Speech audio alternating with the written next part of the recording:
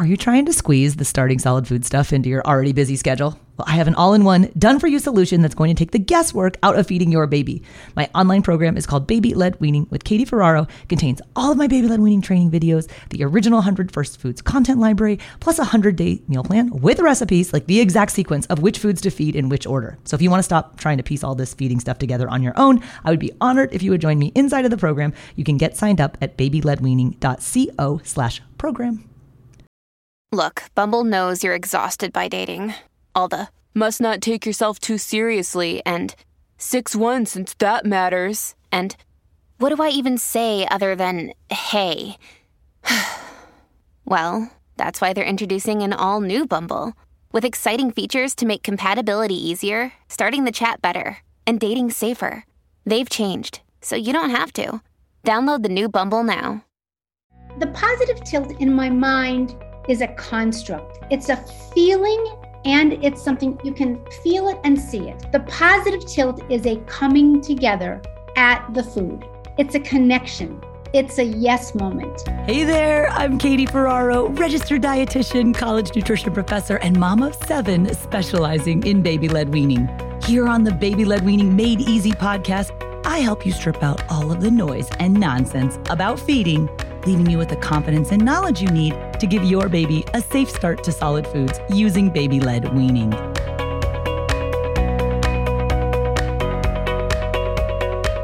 Is your baby giving you permission to offer new foods?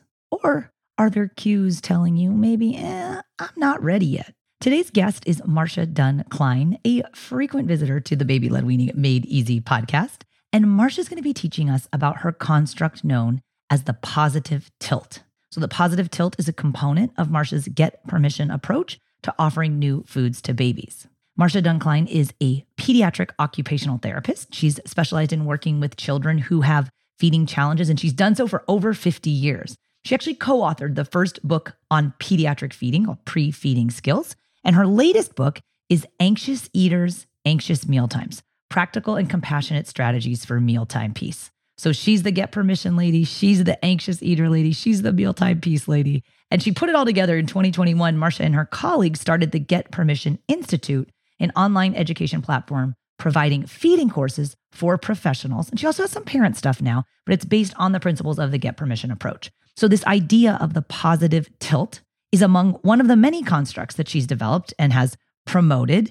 And I just want to say, for the other feeding professionals who are listening, it is so important that we are giving credit where credit is due.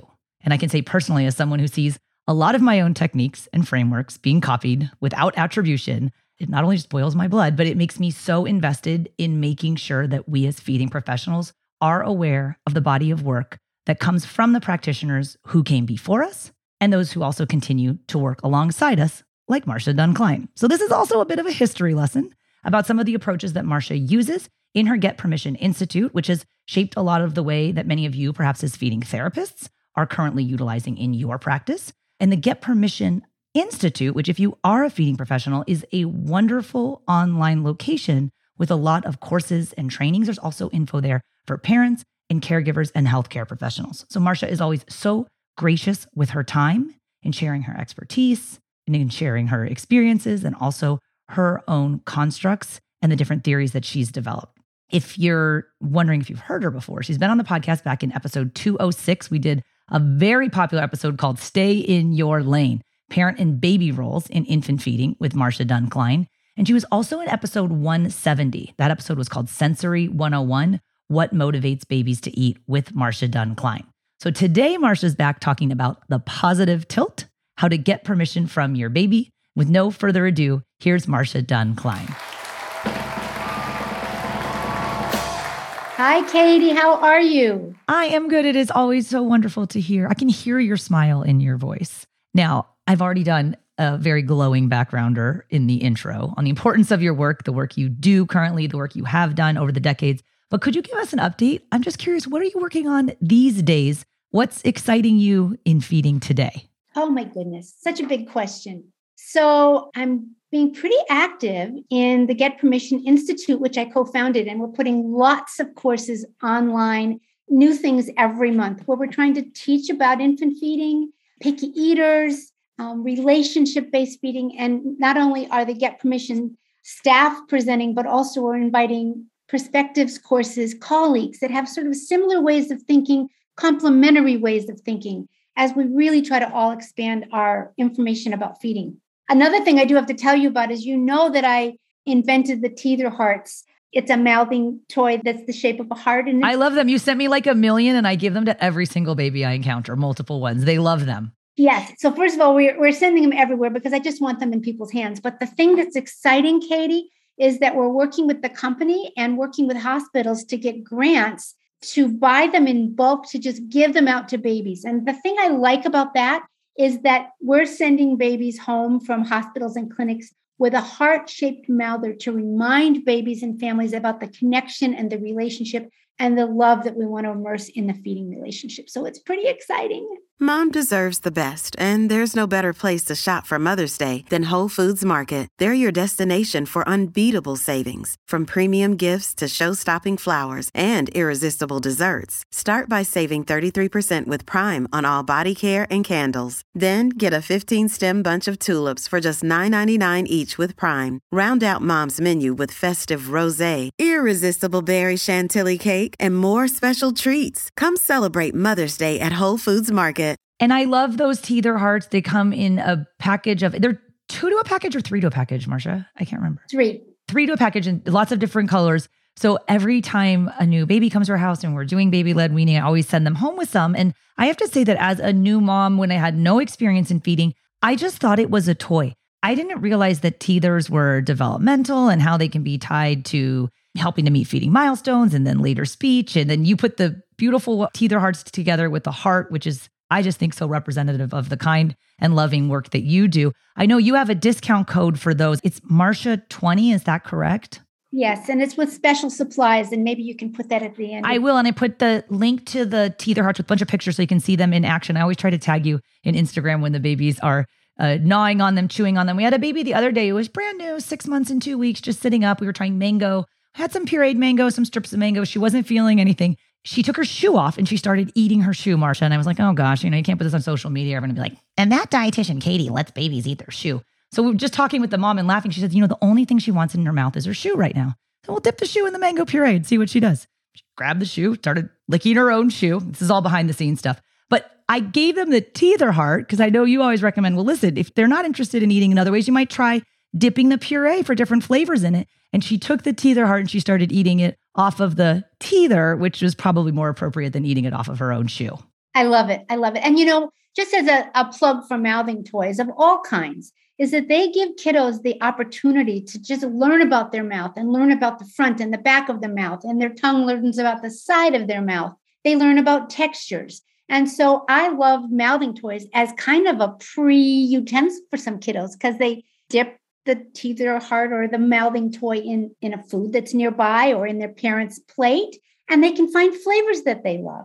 So Marsha, you developed the Get Permission approach, which is, and this is a quote in your words, a responsive, sensitive, and supportive approach to feeding. And I wanted to ask for some background, like what was your impetus in formalizing this approach for other feeding professionals? And when you decided to formalize your approach, I'm just curious, what was the environment in pediatric feeding at the time? Like what was happening in your world in the area of feeding therapy and teaching before? Because I assume it was about not getting permission if you felt the need to go and create the Get Permission approach. That's so interesting. Because I've been doing this for over 50 years, Katie, I've been around some of this history, right? And when Suzanne Evans Morris and I created the Pre-Feeding Skills book in 1986, we really did pay attention to permission, relationships, reading cues, supporting parent and baby bonding and attachment with feeding. And that was central to our world. And we learned from people from before us, Ainsworth and Bell. We learned from Chateau, people that were studying attachment and relationships. And then, so we shared our approach. And what I began to realize is that there were a lot of people that were inspired by what we were talking about because it was the first feeding book that was out there. But also, there were a lot of people out there that had a much more behavioral, strict approach where they were focusing on the adults getting food in kids. And I was hearing too many parents tell me about their kids coming to feeding therapy, crying and sobbing, or crying when they got to the parking lot, or crying when they were being forced to eat a new food that we're worried about. And And to know me is to know that that's just not my style, that just breaks my heart. And so I started really focusing on, is the baby ready? Teaching therapists and teaching parents, is the baby ready for that food? Are they interested in it? How do we read babies' cues? Not how do we get this food in them because we're bigger? And that really seemed to shift how people who took my classes and stuff, how they thought about feeding. And I have to tell you, Katie, we're still working on this today. It's job security, Marsha. That's kind of how I feel as well. It's like if everyone had it figured out, we would all be out of a job. So thank you for the work you have done and are continuing to do. And I know personally, as someone who creates original programs and frameworks and techniques for helping prepare and offer food safely for babies, I'm a huge stickler for giving credit where credit is due. And so if we're talking about feeding babies, the concept known as the positive tilt is and always should be attributed to you, Marsha Dunn Klein. So can you explain your concept of the positive tilt in infant feeding? And if you don't mind, give us some history of the idea and how it came to be. Well, thank you. So the positive tilt in my mind is a construct. It's a feeling and it's something you can feel it and see it. So when a parent offers food, that's one of the tenets of the get permission approach, is the parents, the adults offer. And the child can come forward to say, yes, I want that food. I want that breast. I want that spoon. I want that cup. I want it. And they come together at the food. The baby can either reach for the food, open their mouth to say they want it. They could lean in. The positive tilt is a coming together at the food. It's a connection. It's a yes moment. But we see a lot of children when the food is offered, especially when the adults are thinking it's their job to get food in, right? But when the food is offered, we see a lot of babies who are already worried about food, want to get out of the high chair, want to get away, want to push it away. That negative tilt, that pulling away, is the opposite of the positive tilt. So in baby-led weaning, Katie, you do the best job of saying, babies, we want to wait till they're sitting in a high chair, that they have some postural strength, they have some support in their chair, and their hands are available to interact with foods. And you're saying those wonderful things because we want babies to be able to be in charge of their pace on learning about foods. And I watch your Instagram all the time, and you have all kinds of babies, and some of them are thrilled to death. They have a positive tilt. They lean into the food. They want it. Their eyes get wide. They're grabbing things to put in their mouth immediately. And then all those other babies. There's a whole group of cautious babies that kind of lean back and check it out from a distance and kind of poke it around a little bit to start with. Every baby is different. And I try to share it. I know you appreciate it because I see you sending me hearts that I say sometimes, I'm sorry, this is torturous to watch in stories for some parents. Like, this is maybe really boring. And almost every single time you do that, you get so many messages. This is not boring. I needed to see this. My baby didn't immediately take to food. They don't look like all the other babies on social media. So I'm very intentional about sharing the lots of dead space because there's a lot of downtime where you think nothing's happening, but the baby's actually learning. So thank you for recognizing that. Well, Katie, you do that so well. And the thing is, we get to offer, and you get to offer a lot of different kinds of foods and textures. And I love that. You're giving parents confidence in that area. But also, you pause. We get to offer, but that doesn't mean immediately, if they're not putting something in their mouth, that we are going to just shove it in their mouth. Some babies need what we call these rehearsals, just to be around it, to touch it and feel it and smell it and pick it up and put it down. And I watched a baby the other day pick up a banana for the first time. Pick it up, put it down. Pick it up, put it down. Put it to their lips, took it away. In their mouth, spit it out. In the mouth, spit it out 4 or 5 times. And then maybe the 6th or 7th time they had a piece in their mouth, they thought, oh, well, I could chew this up and I could eat it. But it has to be at the child's pace. And that's the idea of get permission, Katie, is that we get to offer, but we are not requiring every baby to be alike. We are offering, and then it is our privilege as adults to watch how the baby's reacting to that food and see how can we help them, what foods can we help them feel comfortable with, and what opportunities can we give them so they can go forward in food exploration at their own pace. Hey there, I'm Dylan Lewis, one of the hosts of Motley Fool Money. Each weekday on Motley Fool Money, we talk through the business news you need to know and the stories moving stocks on Wall Street. On weekends, we dive into the industries shaping tomorrow and host the experts, authors, and executives that understand them. Tune in for insights, a long-term perspective on investing, and of course, stock ideas. Plenty of them. To quote a listener, it pays to listen. Check us out and subscribe wherever you listen to podcasts.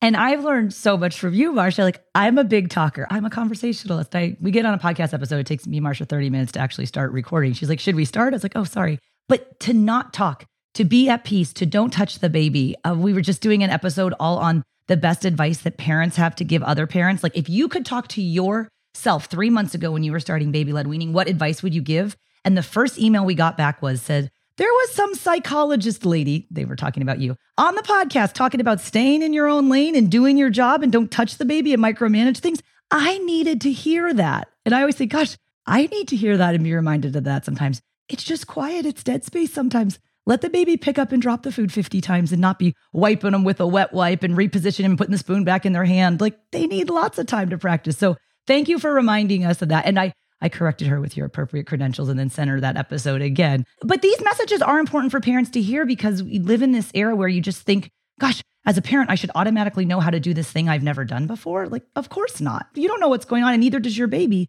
We all need space and time to learn. And I love your get permission approach because it's slowed down.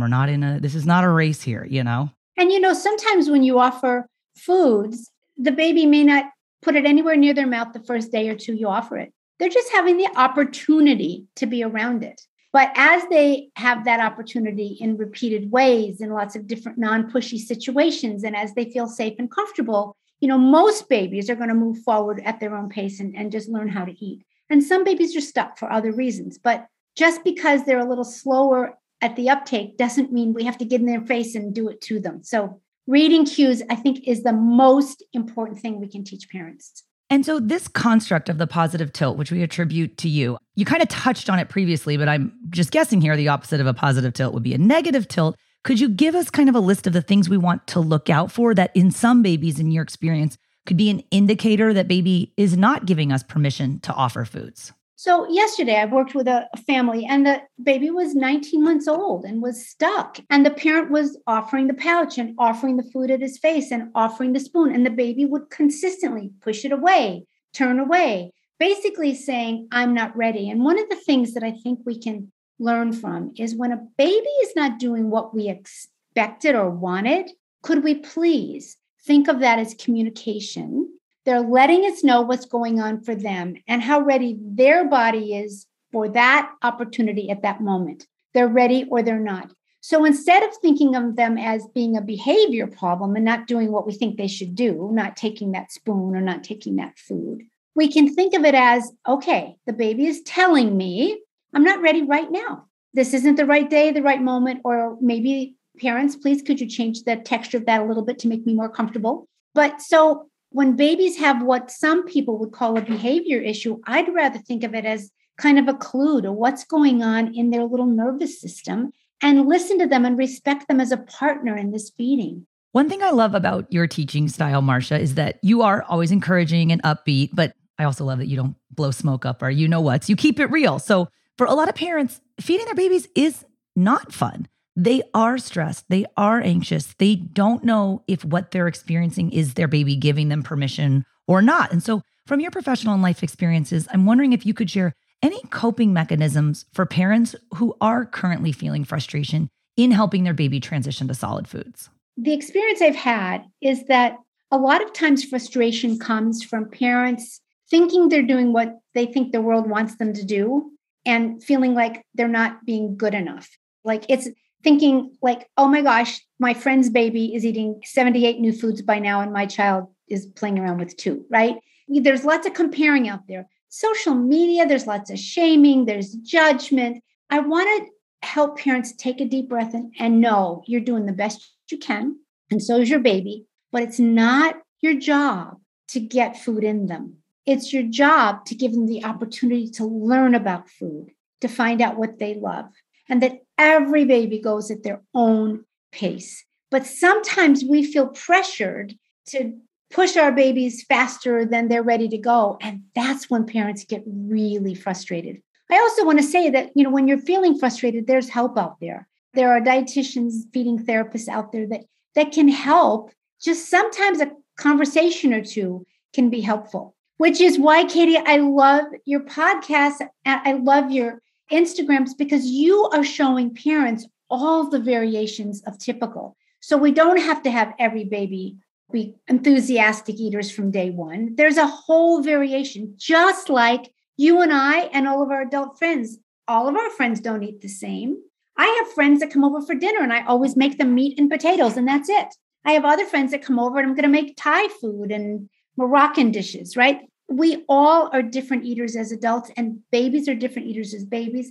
The best way to help your child to be really an enthusiastic eater over time is to keep offering variety and let them decide how fast they go. Marsha, you are always so gracious with your time and your talents, your willingness to teach new parents and other healthcare providers the concepts and skills that you've honed and perfected over the course of your professional life. So first of all, I want to say thank you for that. And then I want to ask for parents who are just discovering your body of work, as well as for feeding professionals, because we've talked about this. It is so important for feeding professionals to understand the history and to be giving credit where credit is due for these different constructs, things like you and I are creating. Where can they go to learn more about your work and learn from you? Thank you. So I mentioned earlier, the Get Permission Institute is an online platform that I co-founded with Karen Dilfer and Stephanie Cohen. And we are putting my master course. We have an Anxious Eaters 3-day class. We have a tube feeding 3-day class. We also have a free class for parents called Dear Parent. And it's if you have a parent that's worried about an emerging pickier eater, it may be a great class for them to go look at. It's free. So there's a lot of good information there because a lot of my world is spent with kids that aren't typically developing eaters and that have gotten towards the picky end of the world. I did write a book called Anxious Eaters, Anxious Mealtimes, and that's available out there in the world. So I'm doing the best I can to get a lot of information down, while I still have lots of energy to do that. So you have so much energy, and you said it, so I don't feel bad saying it. 5 decades of work, books and institutes and constructs and courses, and yet you still take the time to help and mentor new and emerging professionals like myself. I know you were talking about the different therapists that you work with. It is so impressive. I don't know where you get your energy from, but I just want to say how admirable it is. And thank you so much for all that you share, because the work you have done and the work you continue to do is so important for so many different types of families. Oh, thank you, Katie. And that's a compliment coming from you, who has enough energy to have a whole lot of kids and an amazing Instagram, an amazing way to support parents in so many ways, including this one. So thank you. All right, Marsha, we'll see you next time. Thanks again. Bye-bye. Oh, I just love getting to talk to Marsha. I feel like her episodes are always kind of short because I spend like the first half an hour like picking her brain. What are you working on? What are you doing? What's new? Like, what's the tea in the feeding therapy world? Because registered dietitians, at least in the United States, cannot be feeding therapists. And sometimes I take major issue with that. And I have a lot of other colleagues who are like, Katie, you really need to be leading the way for dietitians to become feeding therapists. And while I do think that dietitians are very uniquely equipped to deal with some of the aspects related to feeding difficulties and challenges, as Marsha said, I got a lot of work laid out for me right now, working with all different sorts of typical babies who are transitioning to solid foods. And yet there's many instances when babies may be atypical or neurodivergent, and we heavily lean on our feeding therapist colleagues. And many feeding therapists have had the great opportunity to learn from leaders like Marsha Dunn Klein. So if you would like to learn more about Marsha's resources, I'm going to link them all up on the show notes for this episode, which you can find at blwpodcast.com/236. Thank you so much for listening. I hope you learned a little bit about the positive tilt. I hope if you are a feeding professional and you're referencing the positive tilt, that you will give credit to Marsha Dunn Klein, as it is her construct. And thank you just for being here to learn. More info, blwpodcast.com/236. Bye now.